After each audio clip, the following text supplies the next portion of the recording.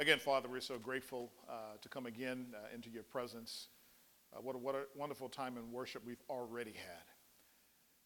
And yet, Lord God, we move again to hear your word as well. And again, our desire is not just to hear just another message. Our desire, Lord God, is to have our lives changed. And we know, Lord God, that there's many things in our life that's trying to stop that process from happening. Either because we are doubting, or either because the enemy, he is throwing those seeds contrary to your word in our hearts. We're setting all those things aside now. Lord God, we pray that you would help us to dig out and root out all those weeds that try to choke your word. We pray again that every single morsel, Lord God, that sets roots in our heart today through your word, Lord God, that it is indeed eternal, Lord God, that we may live our lives differently than the way that we walked into this place today. So we love you. We receive your word with joy and honor. In Jesus' name we pray. Amen. I'm not sure how many of you know where Ceuta is. Ceuta. It happens to be an area in North Africa. In fact, it is directly to the east of Morocco, of all places. But one thing interesting about Ceuta is the fact that it is actually a part of Spain. It is a part of Spain that's in Africa still. As a matter of fact, excuse me, David, let's go ahead and switch to the podium mic because that's going to drive me crazy. Let's just get that done now. Oh, thank you so much.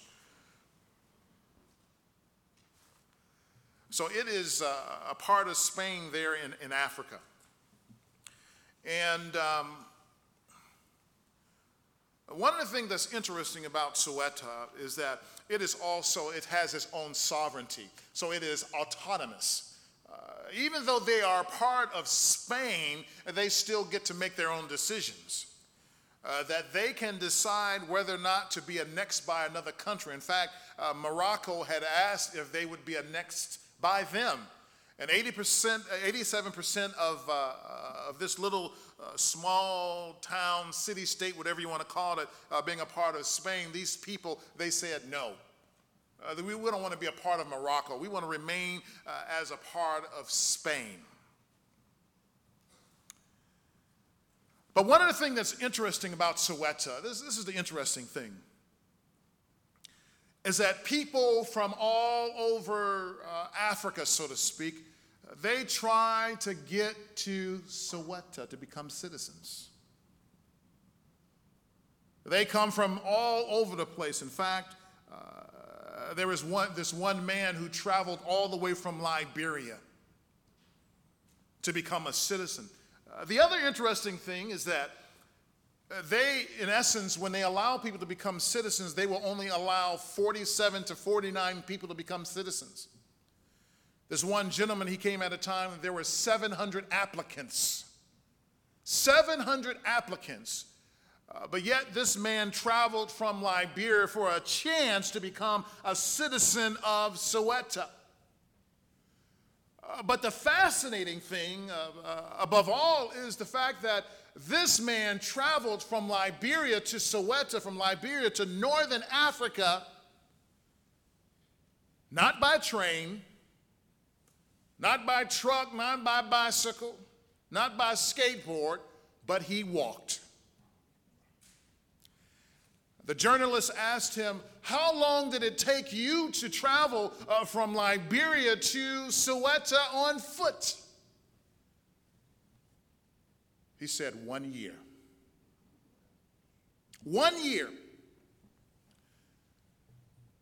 In other words, he's telling us that there was something so great in Ceuta that he was willing to walk almost 3,000 miles to get there. That indeed, that if you can imagine that all the lands and all the countries that he had to go through by foot, all of the heat that he experienced, all of that just for a chance. He didn't even know if he would make it in. In fact, At that time, he did not make it into Soweto. 3,000 miles, 1 year later, and he finds out, no, you cannot come in. But yet he says, I have a hope that if I apply next time, that maybe, just maybe, I can make it in. Can you imagine the hardships he had to experience just for a shot at a better life? Here for this man that he experienced this in-betweenness. In other words, he didn't want to be where he was from. He was living in the right now, but yet he was trying to grasp for the future. The in-between is a place where you not want to be, where you don't want to be. But yet you know that one day there's going to be a place that you want to be. Many of us in here today, we have walked lots of miles in life. That we have left a place of comfort to try to get to a better way of living. That oftentimes that what happens is that when we live in this in-between, we don't want to be there and we're not where we need to be. That when we live in this in-between, that sometimes it's hard. And you know how it is.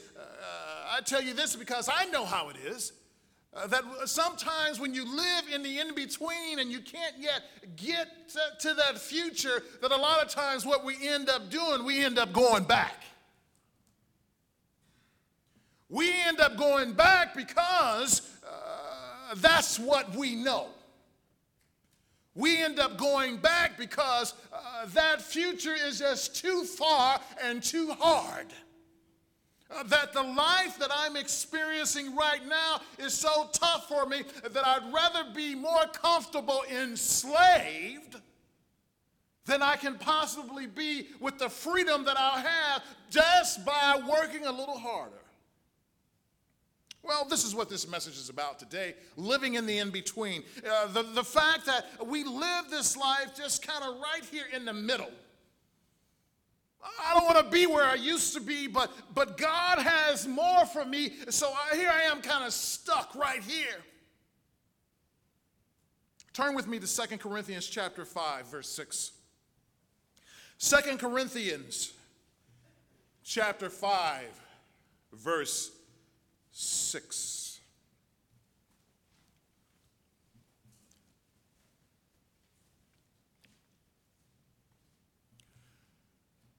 And if you're writing anything down, here's the first thing I want you to write down.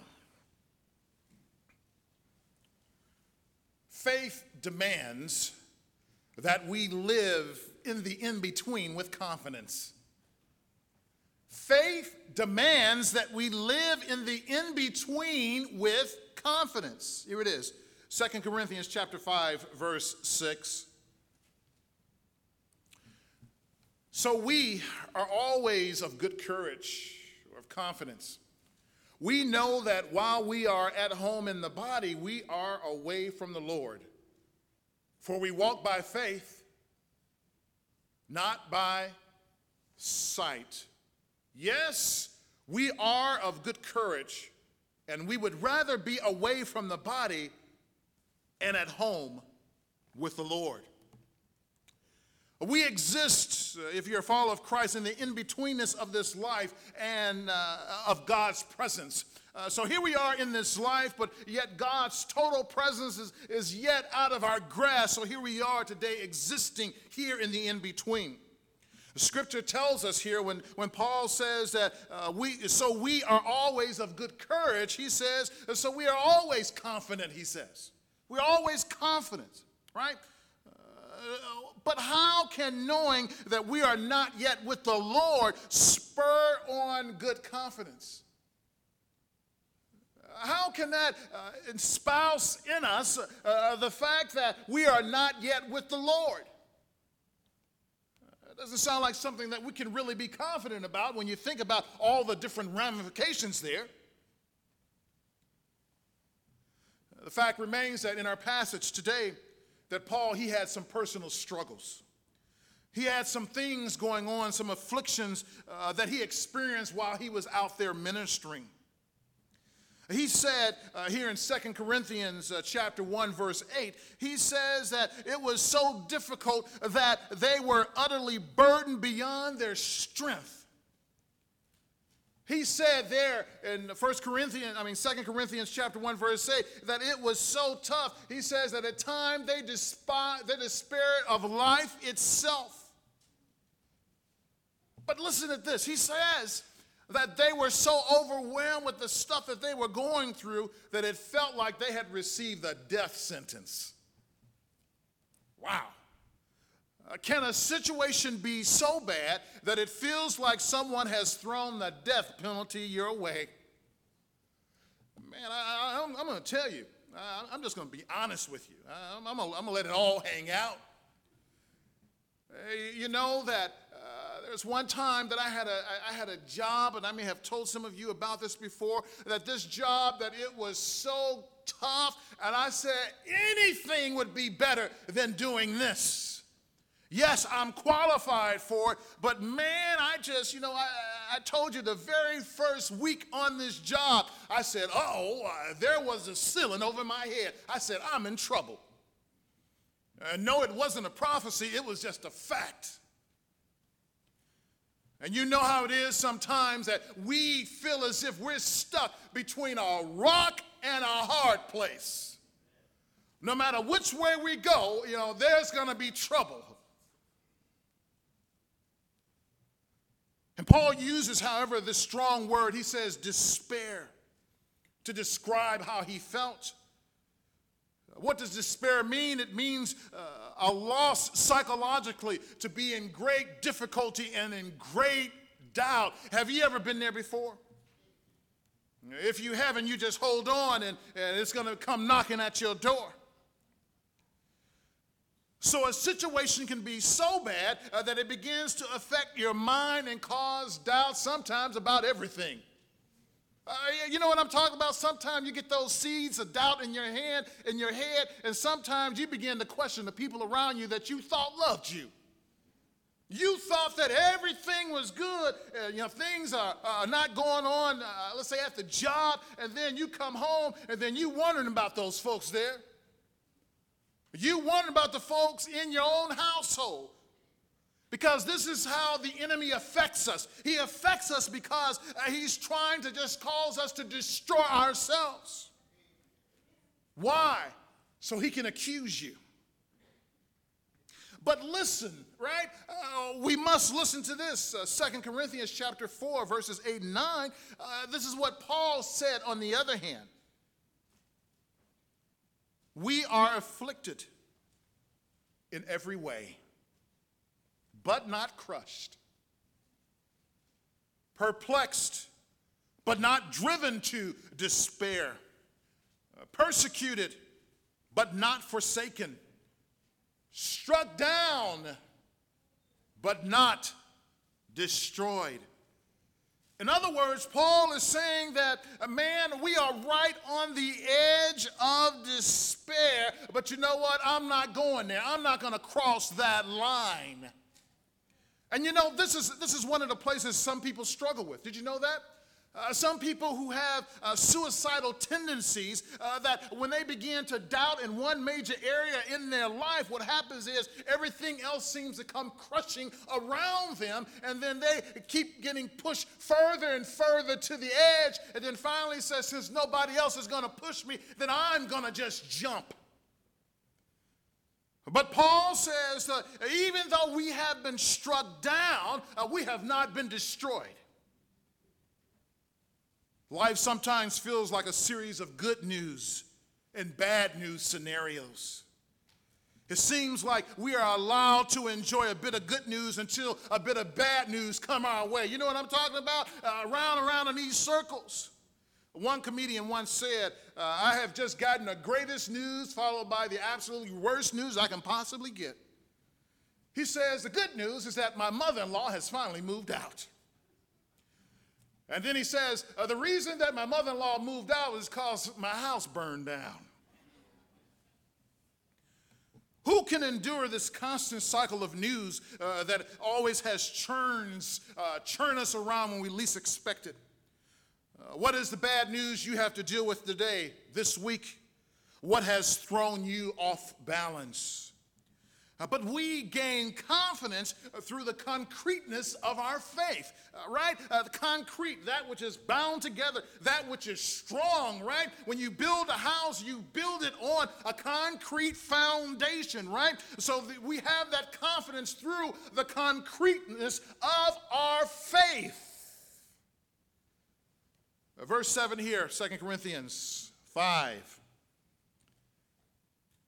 The word so that we have here, which begins verse 6, first of all, could also be translated as therefore, just as a point of reference.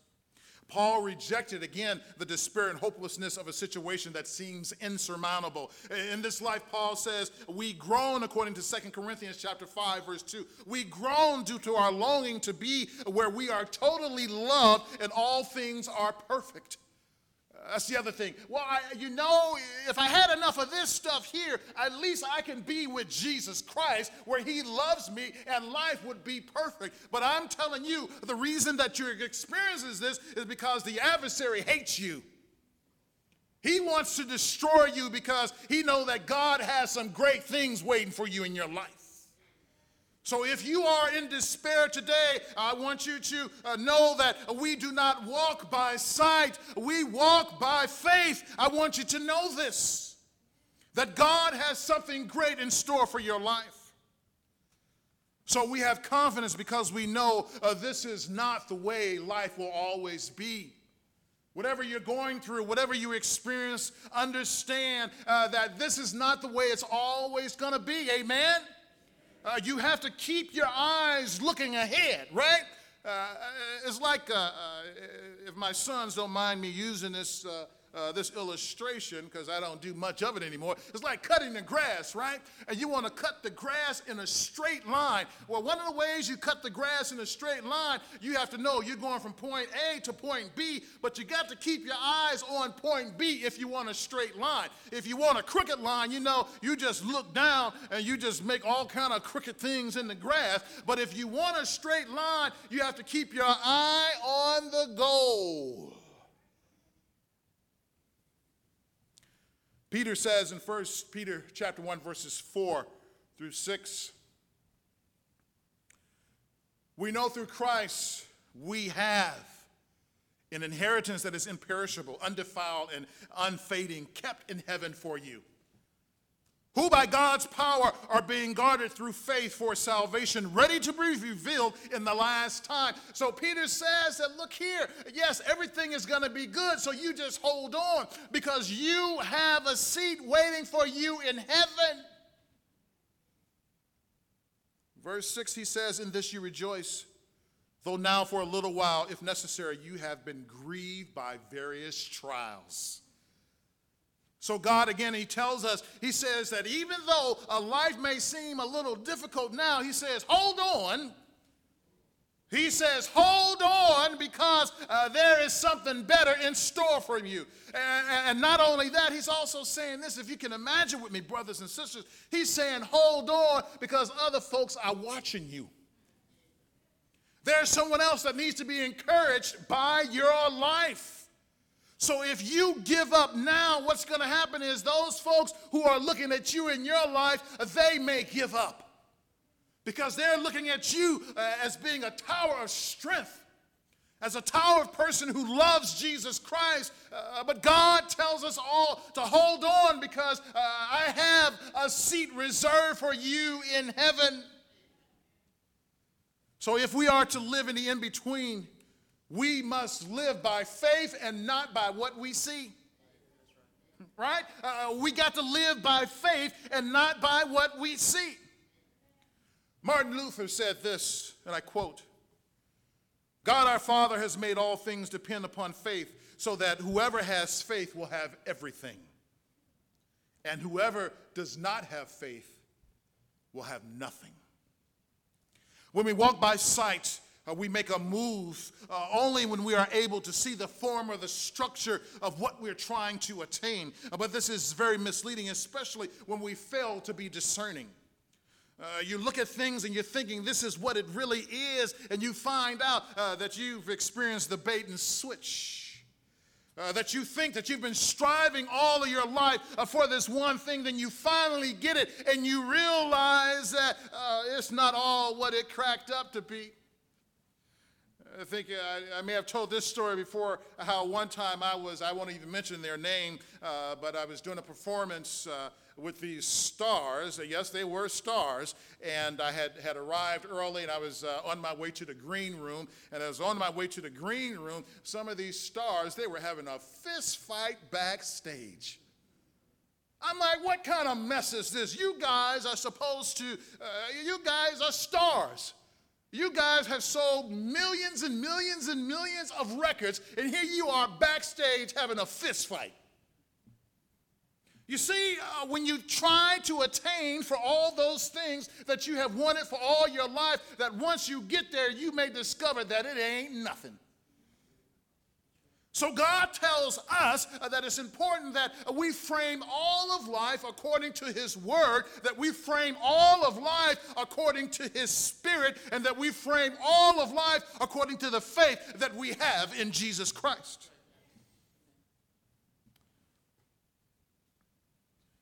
And you can certainly be a disciple of Jesus who lives by faith. What it requires of us is to place all of our weight on what Jesus has said versus what we hear the world whispering to us.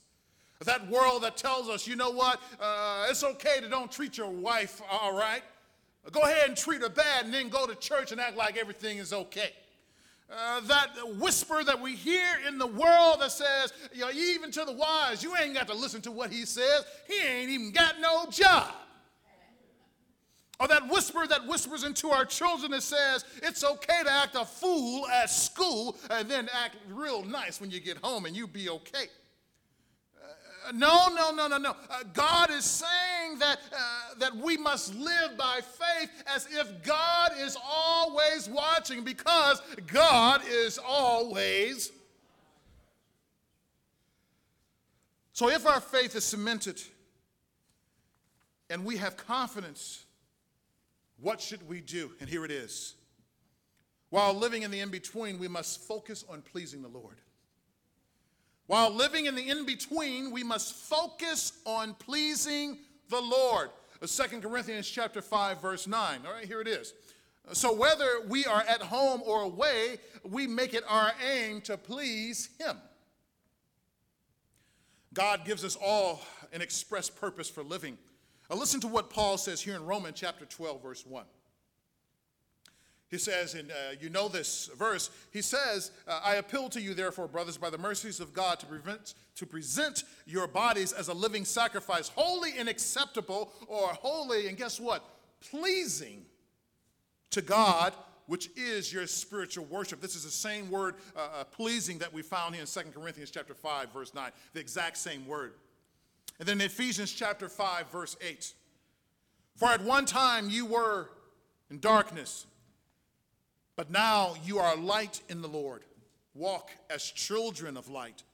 For the fruit of light is found in all that is good and right and true. And try to discern, right here he's saying it again, verse 10, Ephesians 5:10, and try to discern what is pleasing to the Lord. So in other words, Paul is saying that when you live your life, when you raise your family, when you're on your job, when you're in the grocery store, when you're driving down, try to find out if what I'm doing pleases God.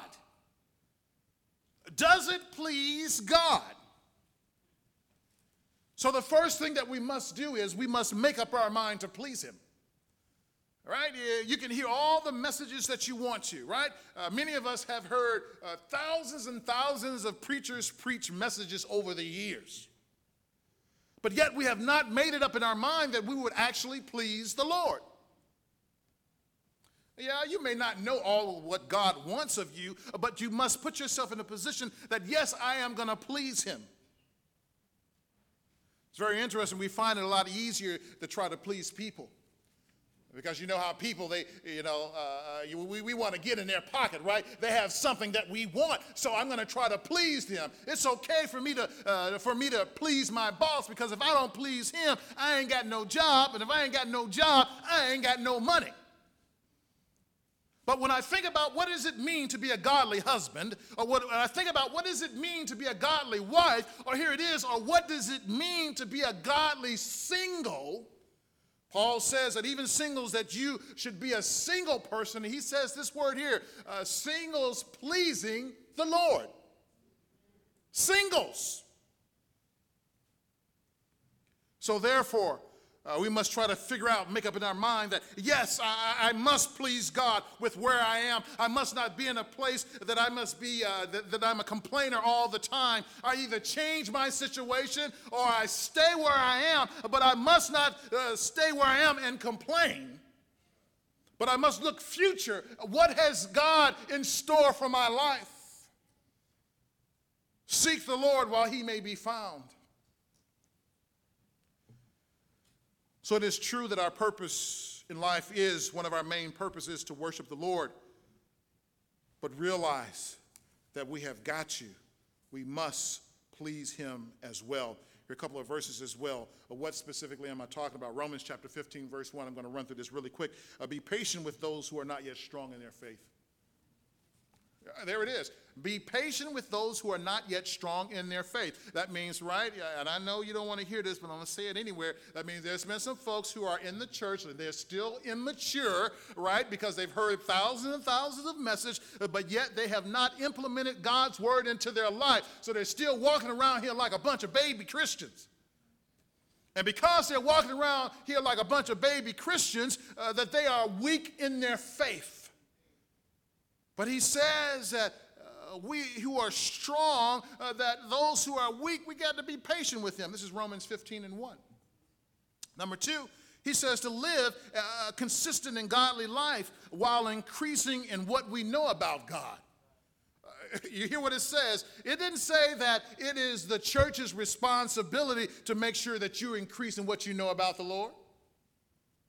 Right? Yes, the church, according to Ephesians, the church exists in order to equip the saints. This is very, very true. We will equip you, but at the end of the day, it is your responsibility to grow up. Right?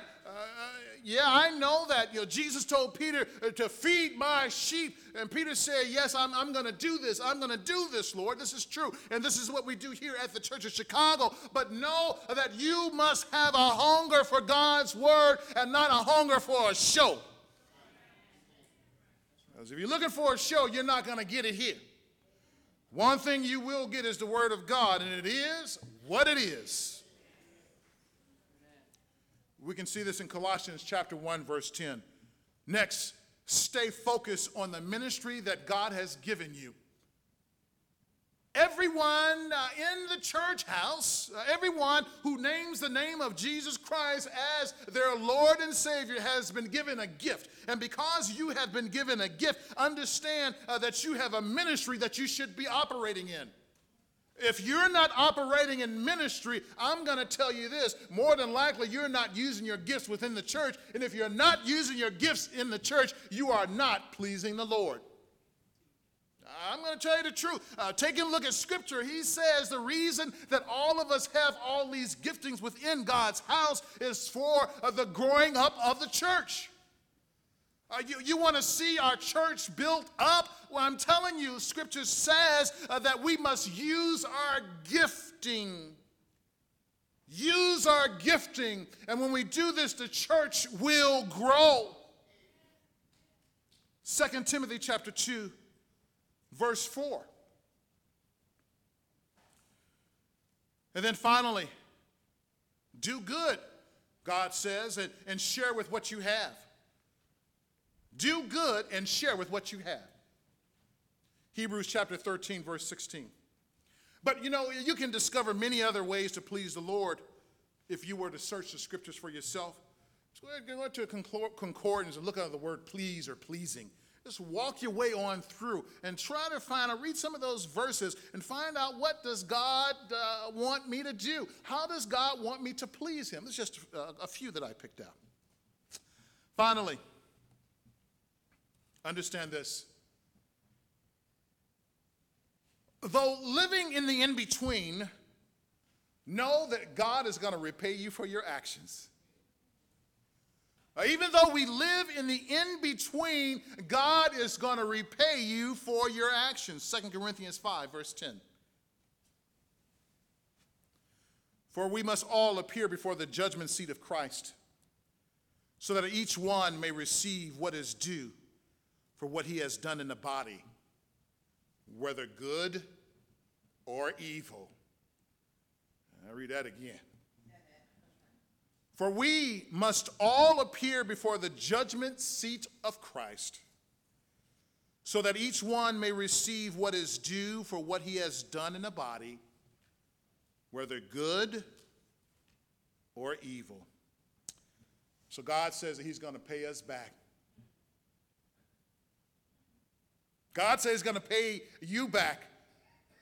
God says that he's going to pay me back for all the things that I have done in the body, whether good or evil. But wait a minute, I thought that since I knew Jesus Christ and I'm on my way to heaven and all this other stuff, I'm good to go. But I want you to know that, hold on, wait a minute, 1 second, that God says that he is not going to ignore the fact that you say that you loved him, but yet you live a life contrary to all that you know about him. One thing about this judgment seat is called the Bema seat. Typically, it would be a platform, something like this, but it would be kind of a little bit larger with many, many steps going up. And at the very top, there would be like one chair. And then your government official or your king or whoever it would be, they would sit there in judgment. And if you were accused of something or you needed some help with something, you would go to the judgment seat, and then he'd make a decision. And that was that, and that was the end of that. It was no going to the Supreme Court. There wasn't no getting no lawyer. I'm going to get my mama. It wasn't any of that stuff. What it is the fact that he makes a final determination on whatever you bring to him or whatever is brought to him. And I want you to know that in heaven there will not be a backlog of cases like there is here in the county where we currently live at.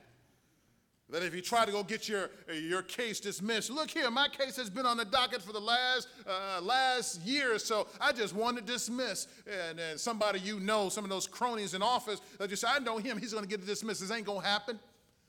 It ain't going to happen, Captain. That once you stand before the Bema seat, before Jesus Christ, know that there will be judgment. But in our text, it appears that only believers, in this case, only believers will appear before the Lord for judgment. But look at Matthew chapter 25. So if you're an unbeliever, God has something for you as well. Matthew 25, verses 32 through 34. Matthew 25, verses 32 through 34. Before him will be gathered all the nations, and he will separate people one from another, as a shepherd separates the sheep from the goats. Which one are you? Verse 33, and he will place the sheep on his right, but the goats on the left.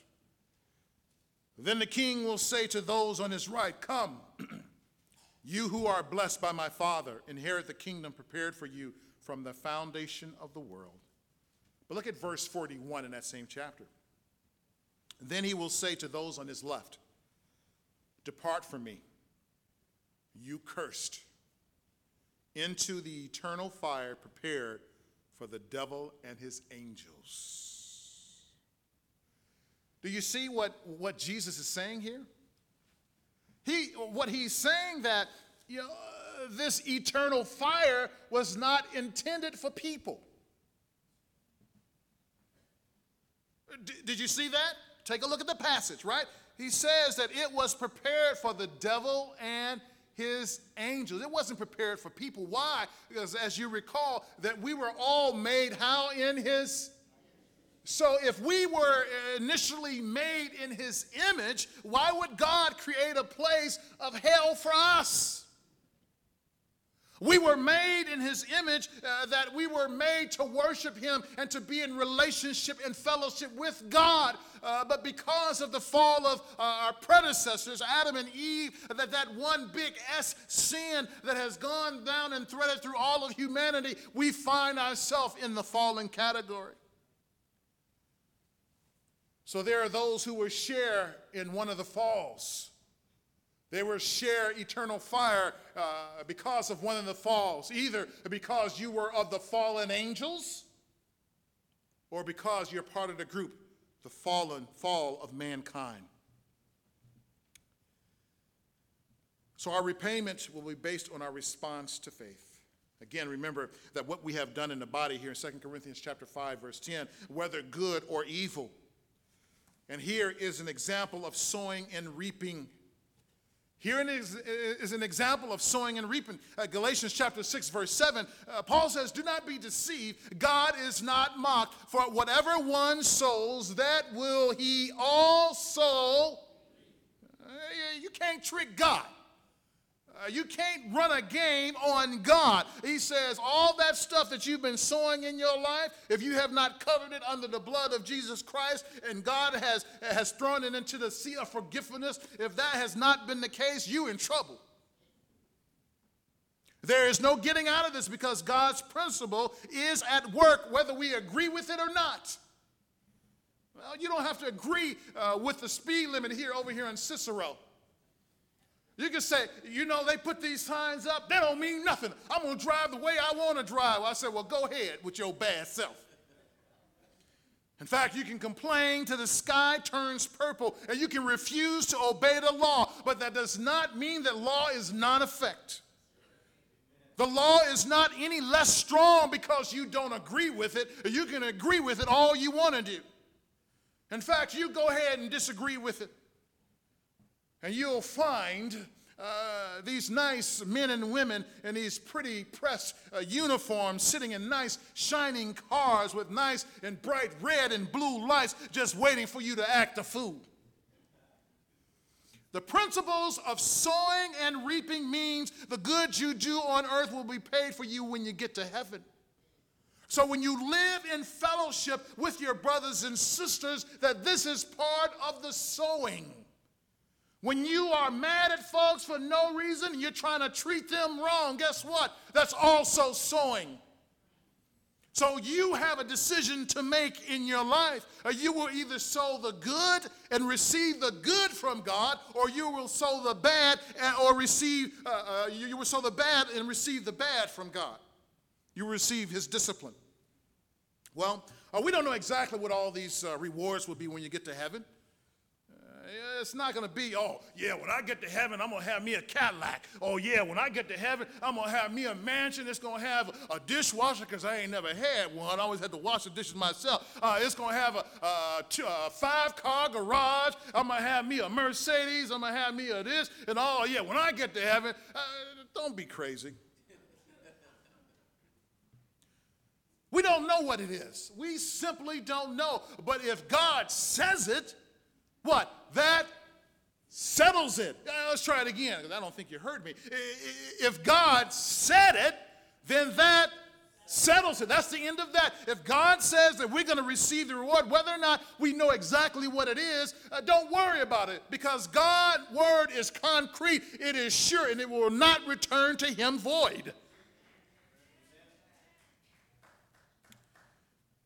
Well, it's certain that the men who walked over 3,000 miles from Liberia to Ceuta, but they had something good to look forward to. For them, it was worth it. Enduring, persevering through the desert, through the hunger, through the heat, just for a chance at a better life. I want you to know that in Christ Jesus, you have a sure word. You don't have to worry about being selected when you get there. All you need to do is believe and to have faith. And that door will be open to you, and you live your life accordingly. No, I'm not saying that in order to be pleasing before the Lord, to do these particular things, that this is a law we got to follow. No, we live by grace. I don't want you to get locked up into a yoke, a burden of doing. But I want you to know that if you live by faith, that living the life in the in-between becomes a little easier. Amen. Let us pray.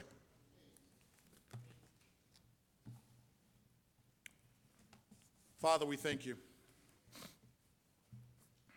We thank you for your love. Lord God, we thank you for your strength today. Father, I just want to thank you, Lord God.